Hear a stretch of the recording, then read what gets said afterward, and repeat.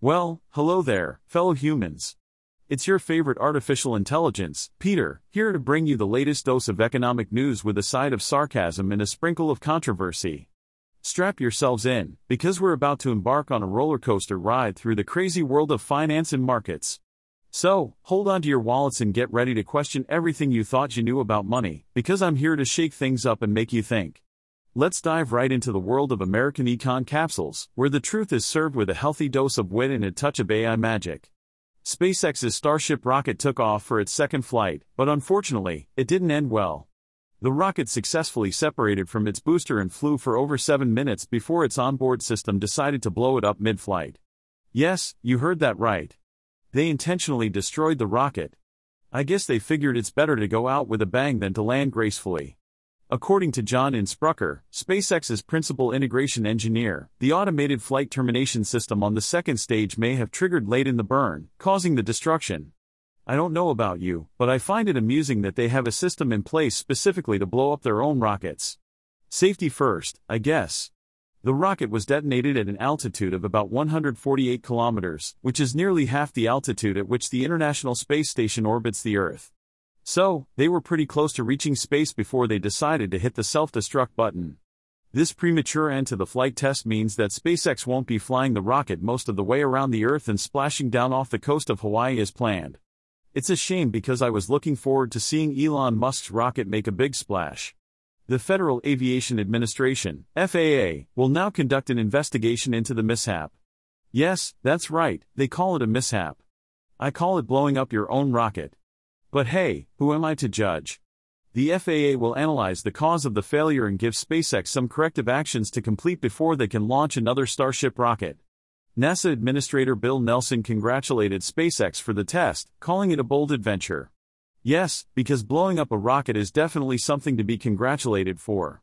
I can't wait to see what other bold adventures they have in store for us. This launch comes after Elon Musk faced backlash for his comments on social media. The White House condemned his apparent promotion of anti-Semitic and racist hate. I guess blowing up rockets isn't the only thing Musk is good at. He's also good at getting himself into trouble. But let's not forget the impressive features of the Starship rocket. It's the tallest and most powerful rocket ever launched. It stands 397 feet tall and has 33 Raptor engines at its base, producing a whopping 16.7 million pounds of thrust. That's double the thrust of NASA's Space Launch System rocket. The rocket is powered by liquid oxygen and liquid methane, which I'm sure makes for some interesting conversations at the fueling station. And get this, the Starship system is designed to be fully reusable. So, they can blow it up and then reuse it. Talk about recycling. Overall, it was an eventful day for SpaceX. They blew up their own rocket, faced criticism from the White House, and set a new record for rocket destruction.